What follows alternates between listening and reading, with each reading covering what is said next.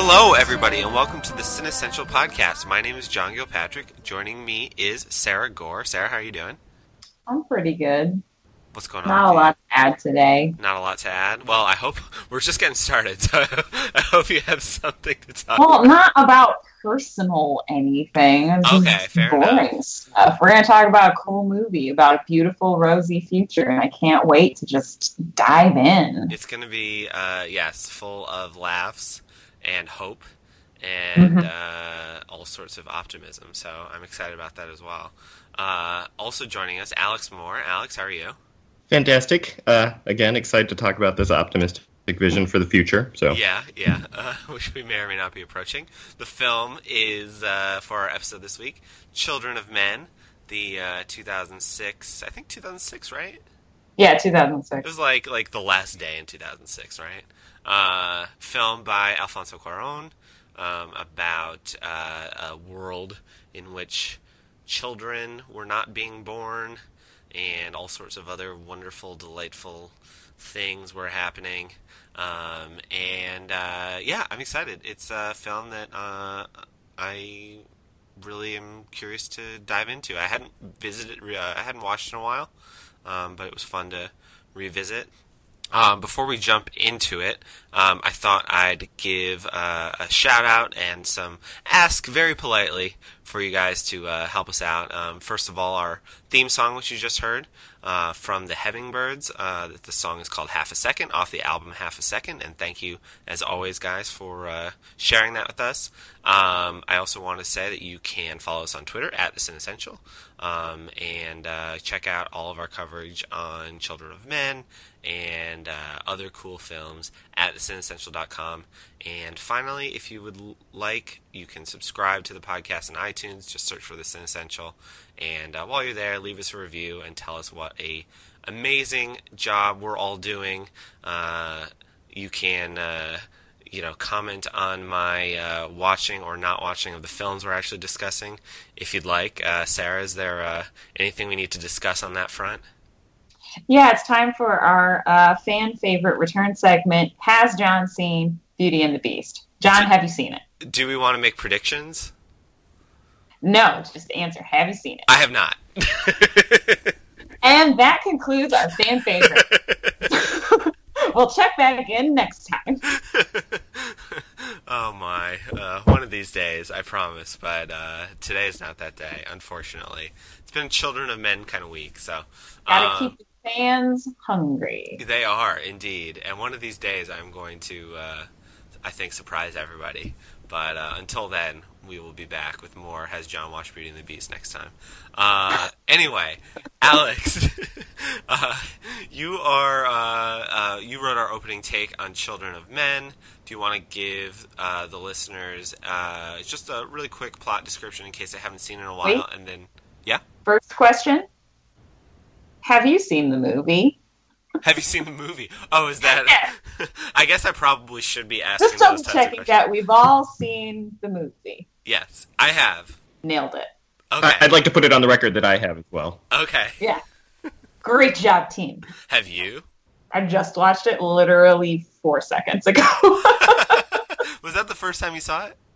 No. Okay.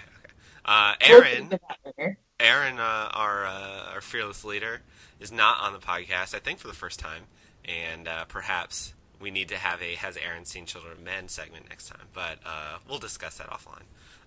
Alex, you can tell us a little bit about the film and your relationship to it.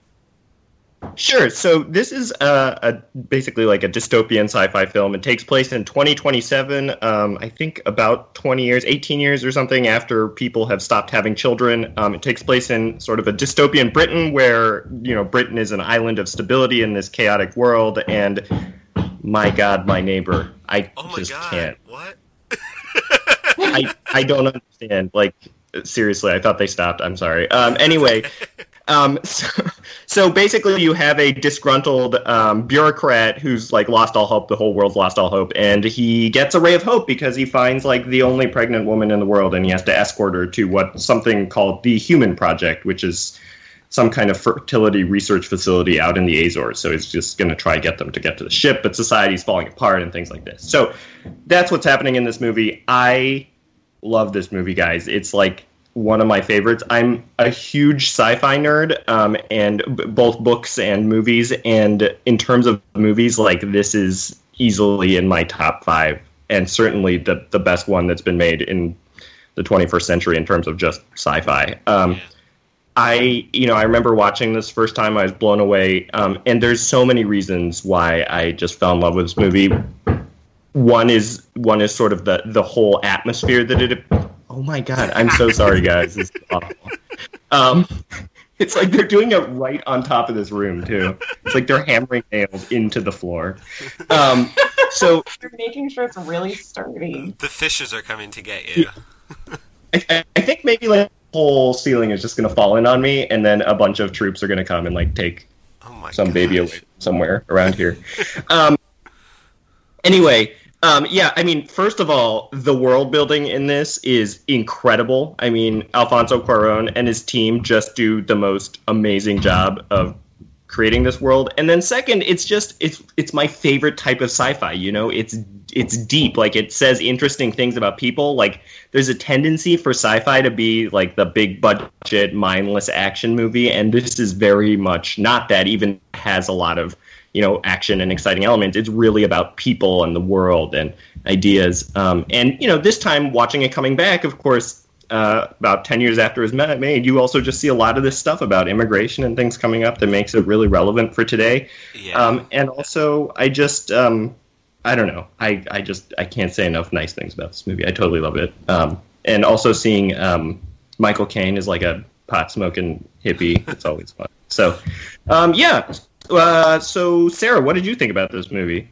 So, I kind of delayed watching it again because I was getting very convinced that I didn't really need to rewatch it before the podcast because I've seen it a few times. And I thought it was one of those movies where I was like, oh, yeah, like, I remember it being pretty good. But, it was pretty, I'm sure it's still good. But, like, I really just didn't.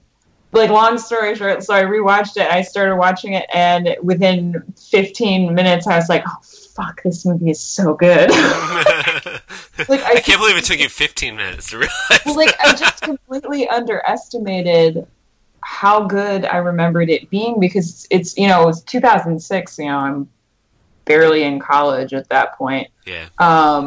Don't trust my taste very much. And, like, I've rewatched it since, but I just couldn't remember whether it was something that I thought, succeeded in what it was trying to do, or whether it was something that was really elevating an entire genre, and it's definitely the second one. Yeah. Like, I actually totally agree with everything you guys just said. It's amazing. It's so good. I'm going to just join the choir and say that it's definitely one of my probably 5, at least 10, probably 5 favorite movies of like this millennia.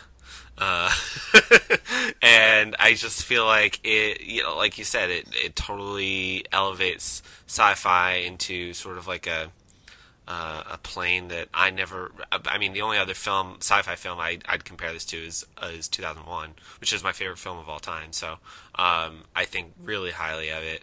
I think that is some really high praise. Yeah, in terms of sci-fi, like, I don't know what else I'd put up on that level besides those 2 films, like, that are just, I feel like approaching perfect, that I wouldn't change a thing about. And yeah, I watched it at the same time.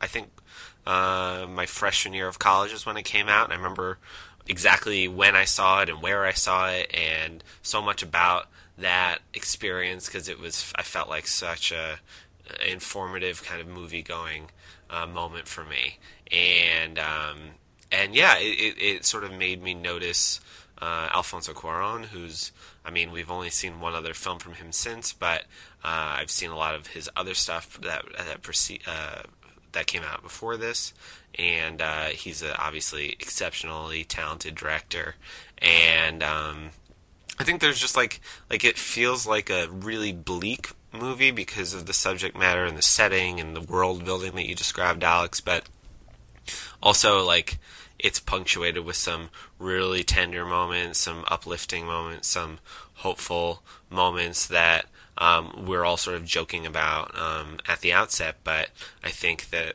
the way this film proceeds is it follows, like, I guess, a kind of a similar path as like Gravity does, Cuarón's next film, which is, it's just this horrible scenario that people end up persevering against sometimes their better instincts. But yeah, I haven't seen it in a while. I was excited to rewatch it for this. Wasn't sure exactly how it was going to hold up. I mean, I knew it would hold up really well because I just think so highly of it, but it's just something that I hadn't seen in such a long time, and a lot of those feelings came back that I remember from 10 years or so ago. So you talked a little bit, Alex, about like the real life parallels, I guess. Do you want to expand upon those a bit?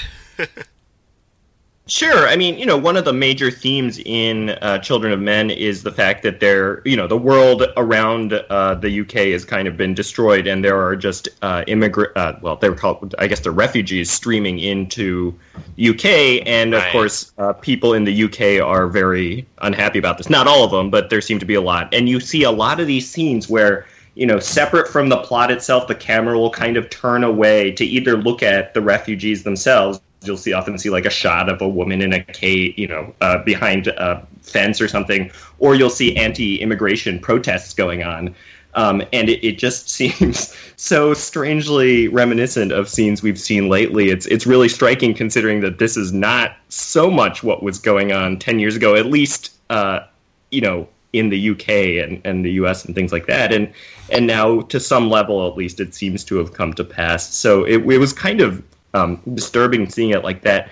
But I also thought, when I thought about it, I was like, why is this world like this world of Children of Men like this? And it really, to me, pointed to something a little deeper that I was writing about in my opening, which is that, this movie really is an exploration of what hope is to people. And it seems like when you lose hope, in this case in the world, you really seem to close out the world around you, right? You're going to be less generous and less giving and less willing to explore. And so these anti-immigration sentiments in Children of Men are really kind of a good extension of that hopelessness. And, when you think about it through that lens, that kind of works pretty well for our world too, where people are feeling kind of marginalized and things, and they respond by, again, shutting out the rest of the world. So I thought there were some really neat parallels, and I like the way that this movie made me think about them.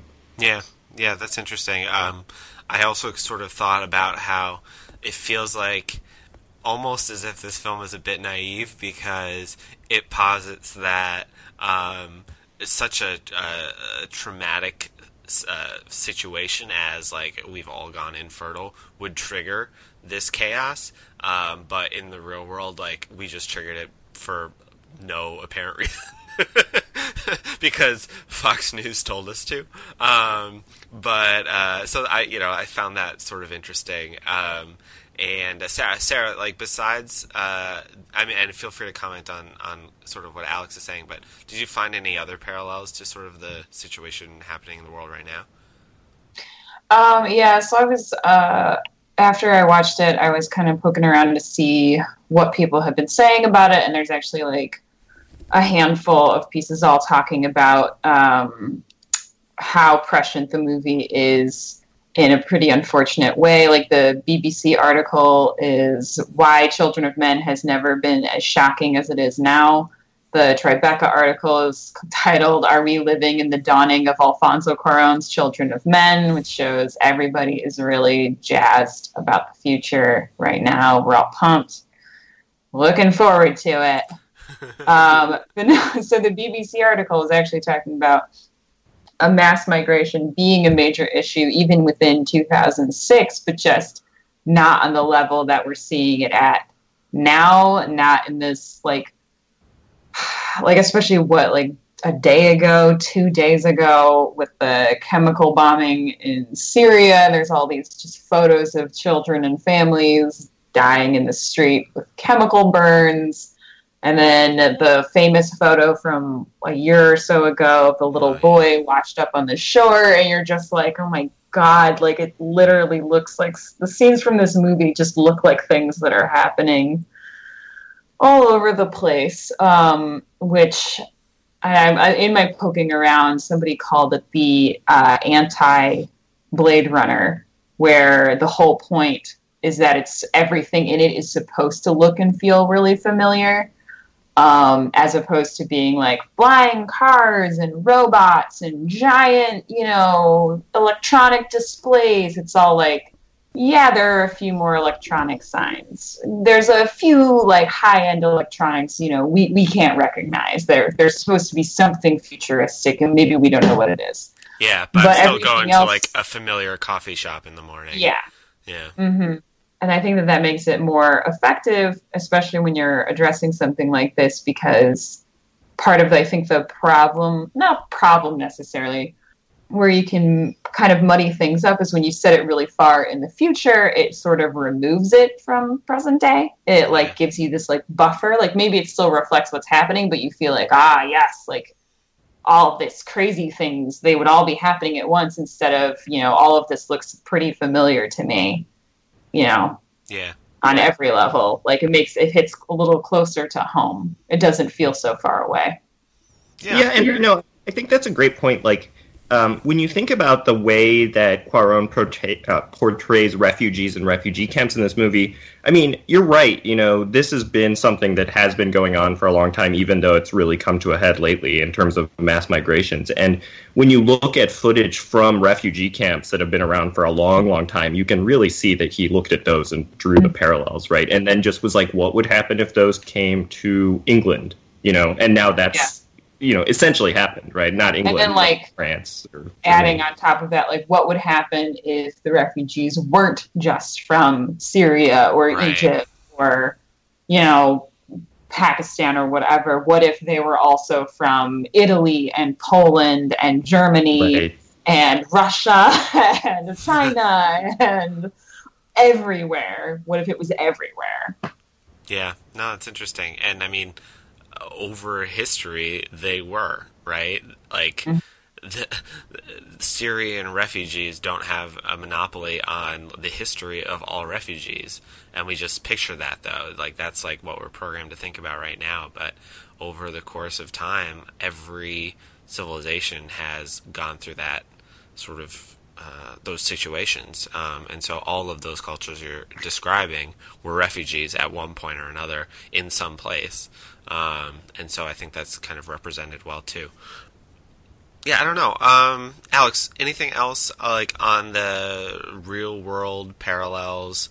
One of the things I found kind of interesting was that, and I don't know if this is necessarily parallel to the real world, but one of the things I like about the film is that all these sides have competing interests, and all these sides have, and eventually show that like they're capable of doing really bad things.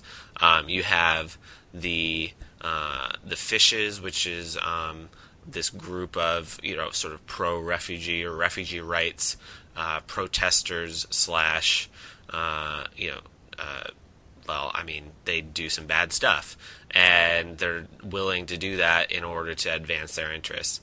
And then you have like the British government slash military, and we don't really get into sort of like what the breakdown is between the government and the military, but you can imagine there being quite a bit of overlap there, and kind of the things that they're willing to do to sort of in the name of law and order. And then within the refugee camp, obviously there's good people who are trying to be helpful, but it's also a place where there's some bad things happening. And I found that sort of interesting, that maybe lends to the feeling of hopelessness in the film, because you follow these, basically two primary characters who are trying to get somewhere, and there's almost no one around that they can fully trust with like their big secret. Yeah, I mean, I think that's a good point. I do think that the movie really goes out of its way to flesh out the motivations of its characters, and and all the groups within. And one thing that really kind of sticks out to me about this movie, which seems to comport with my experience of the world, is that groups of people more than individuals can be really, really, really shitty to people. Yeah. And I think you really see that. You see this sort of, bureaucratic, consequentialist mindset in a lot of people, right? Especially when a group like the Fishes, which is very, very high-minded, and yet when it comes down to it, they're willing to throw out a lot of values and things to satisfy their own needs because they think it's for the greater good. And you see a lot of that kind of thinking going on in this movie, I think. Or, individuals trying to, on the other end, you have individuals doing whatever it takes to survive. So, I don't know. I guess in general, though, I did find that interesting. You do see like this portrayal of groups as generally being pretty negative, and maybe that's what happens because everybody's hopeless. So you have these groups of hopeless people that will do terrible things in the name of a group, right? Yeah. You had mentioned that you're just like a big fan of sci-fi and in films and in books. Like, have you read the book that Children of Men's based on? No, actually, that's like right on my reading list. I'm on this sort of bender of post-apocalyptic books right now, and so I'm definitely interested in this one after seeing the movie. I didn't even realize it was based on a novel until I started watching the movie and started looking into it a bit. So I'm very, very excited about it. Yeah, cool.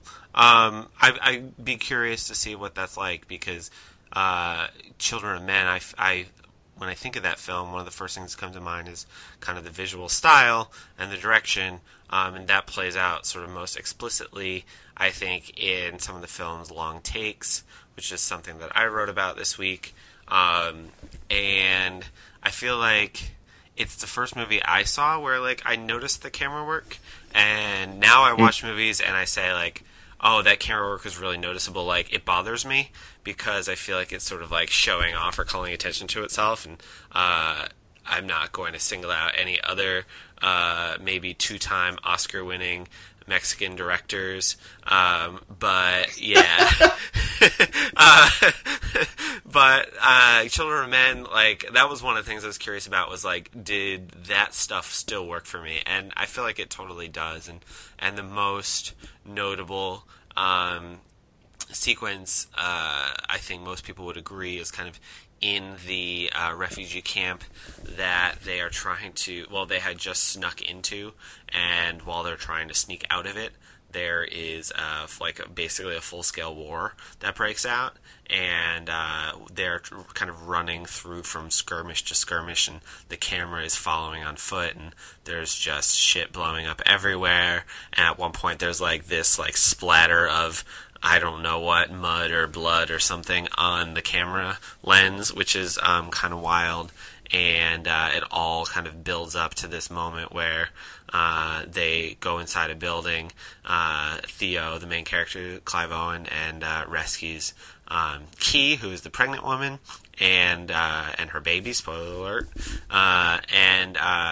Then they walk out, and it's just this like transcendent sort of pause in conflict that you couldn't even imagine in real life, but it totally works in the context of the film. And it's, I guess, I don't remember exactly how long it is, but probably between 2 and 3 minutes, if I had to guess. And it's such a cool scene and a cool take.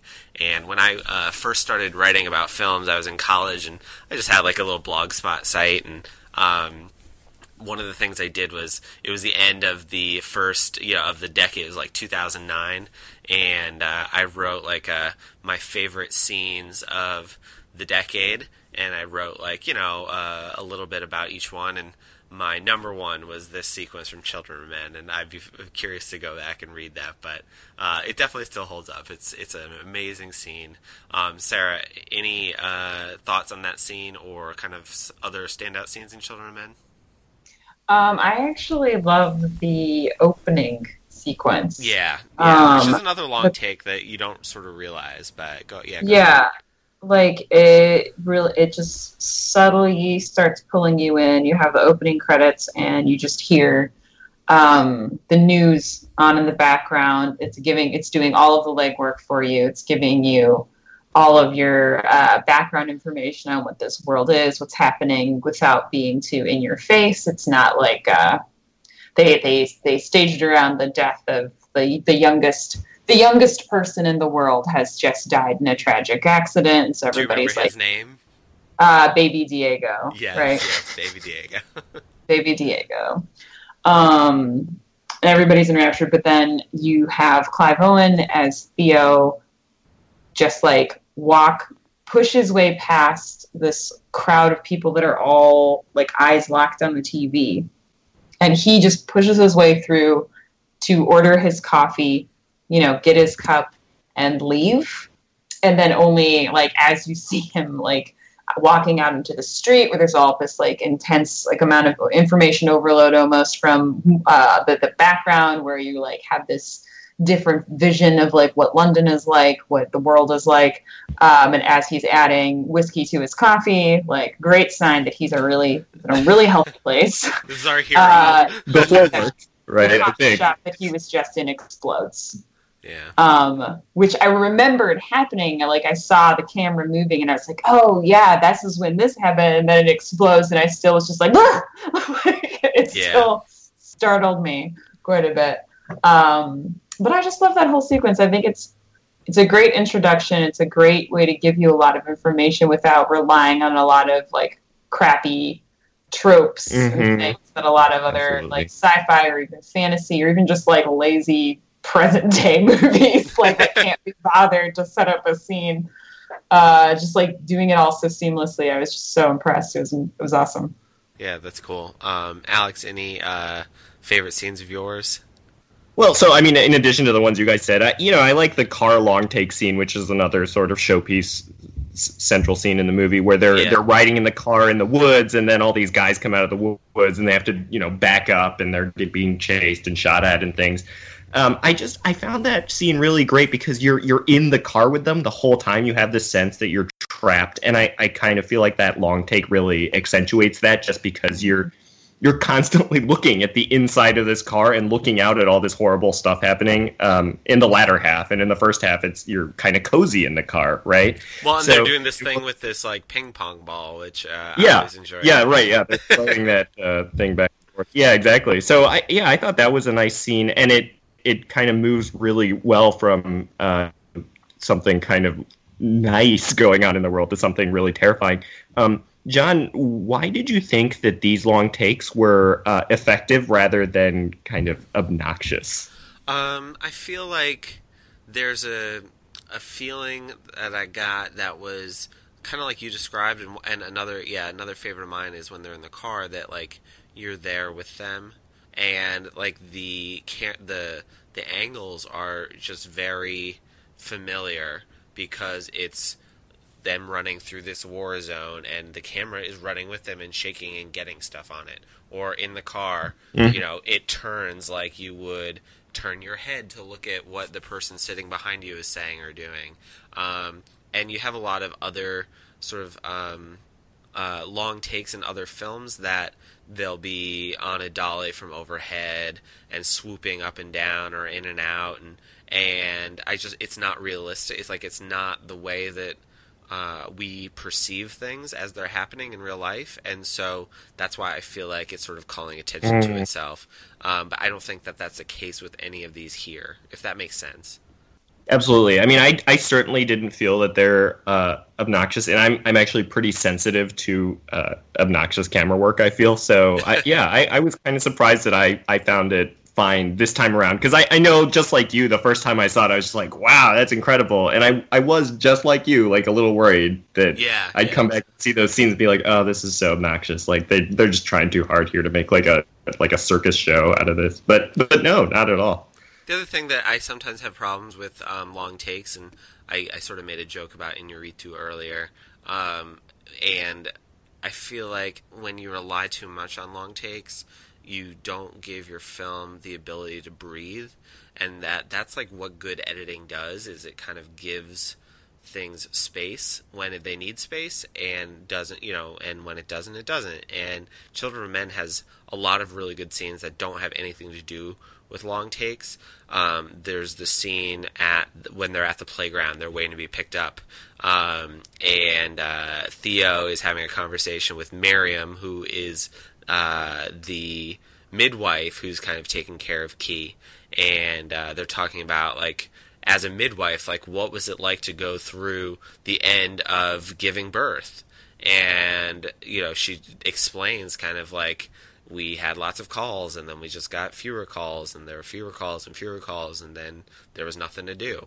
And they talk about, how there's no use for playgrounds anymore, and just stuff like that. And I feel like that's really wonderful stuff.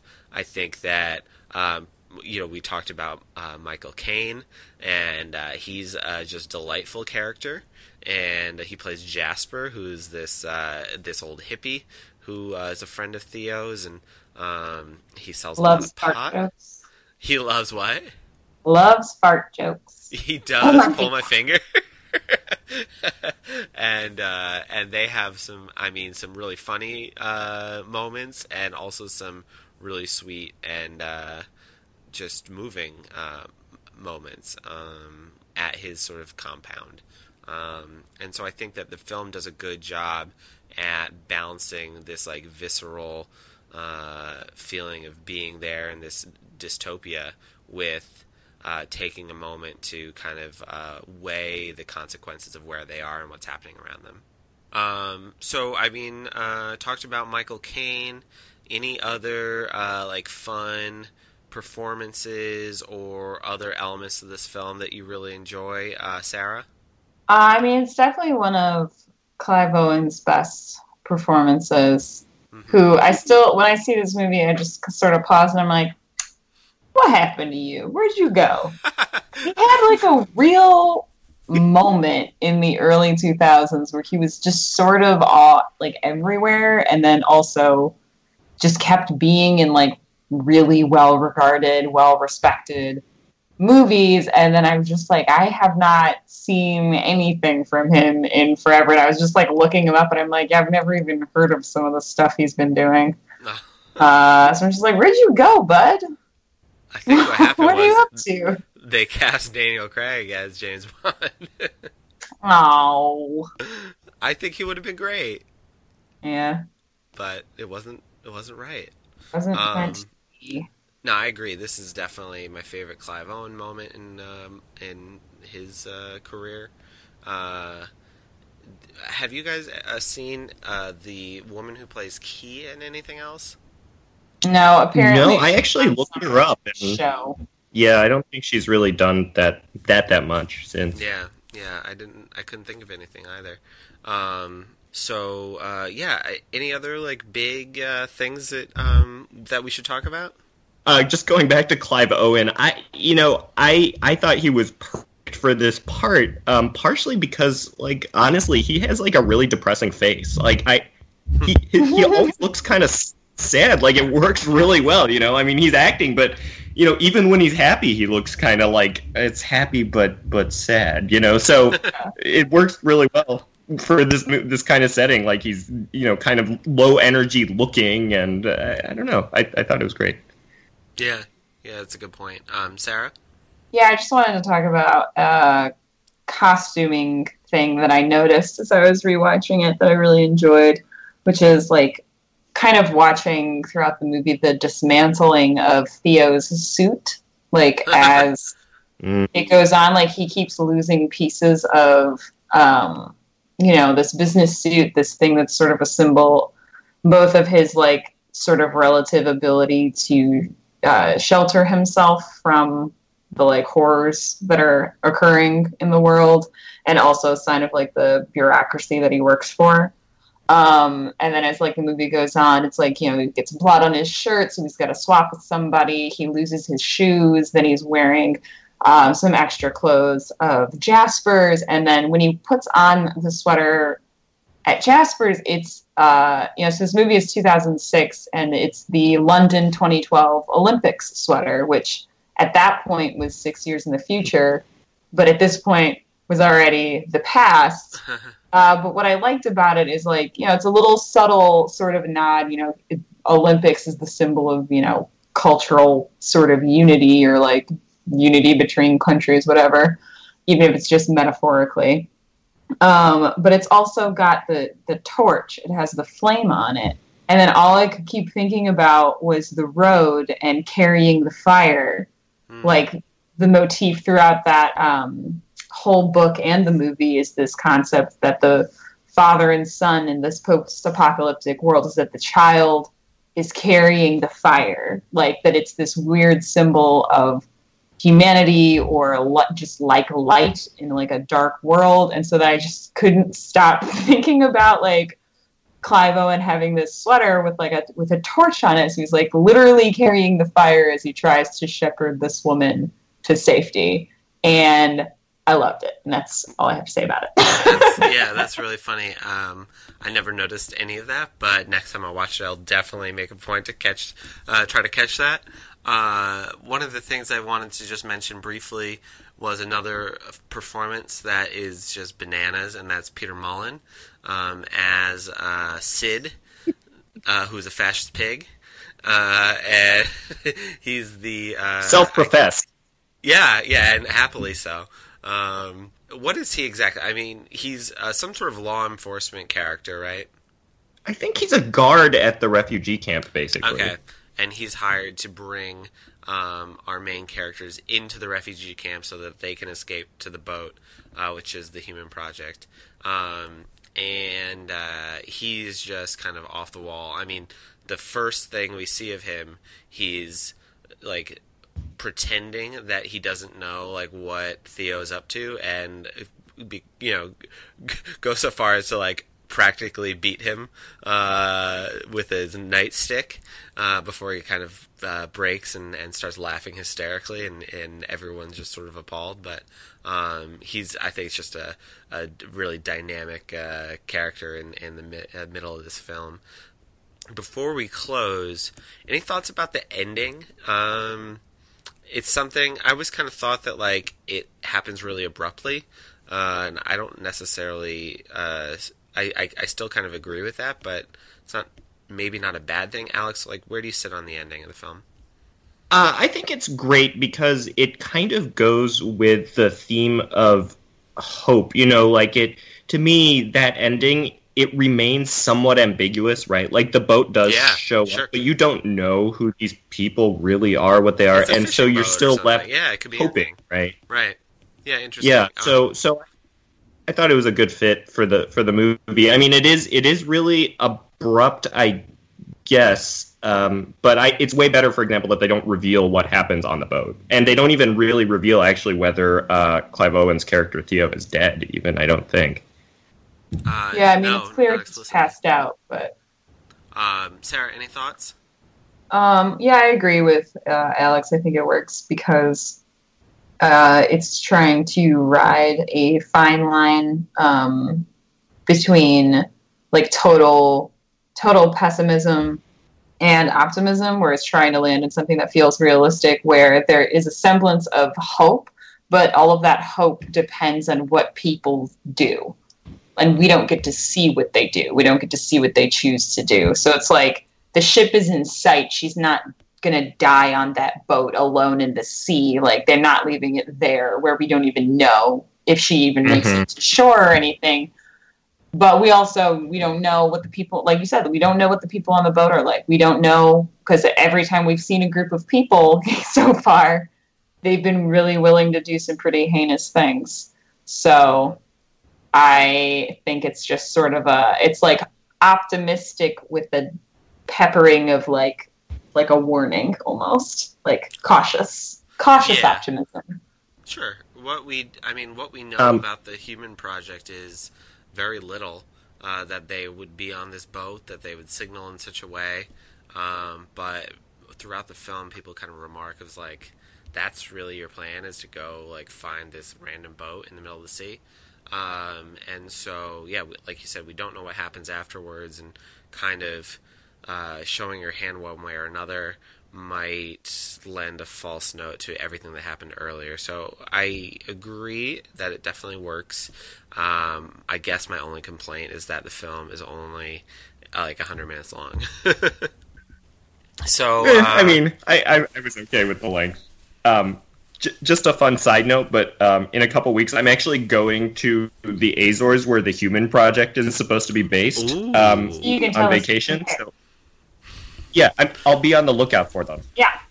okay, great. Yeah, send us And a I'll- postcard if I from the see Human them, I'll- Project. Yeah, if I see them, I'll make sure they're legit. So next episode, Alex will be reporting live from the field.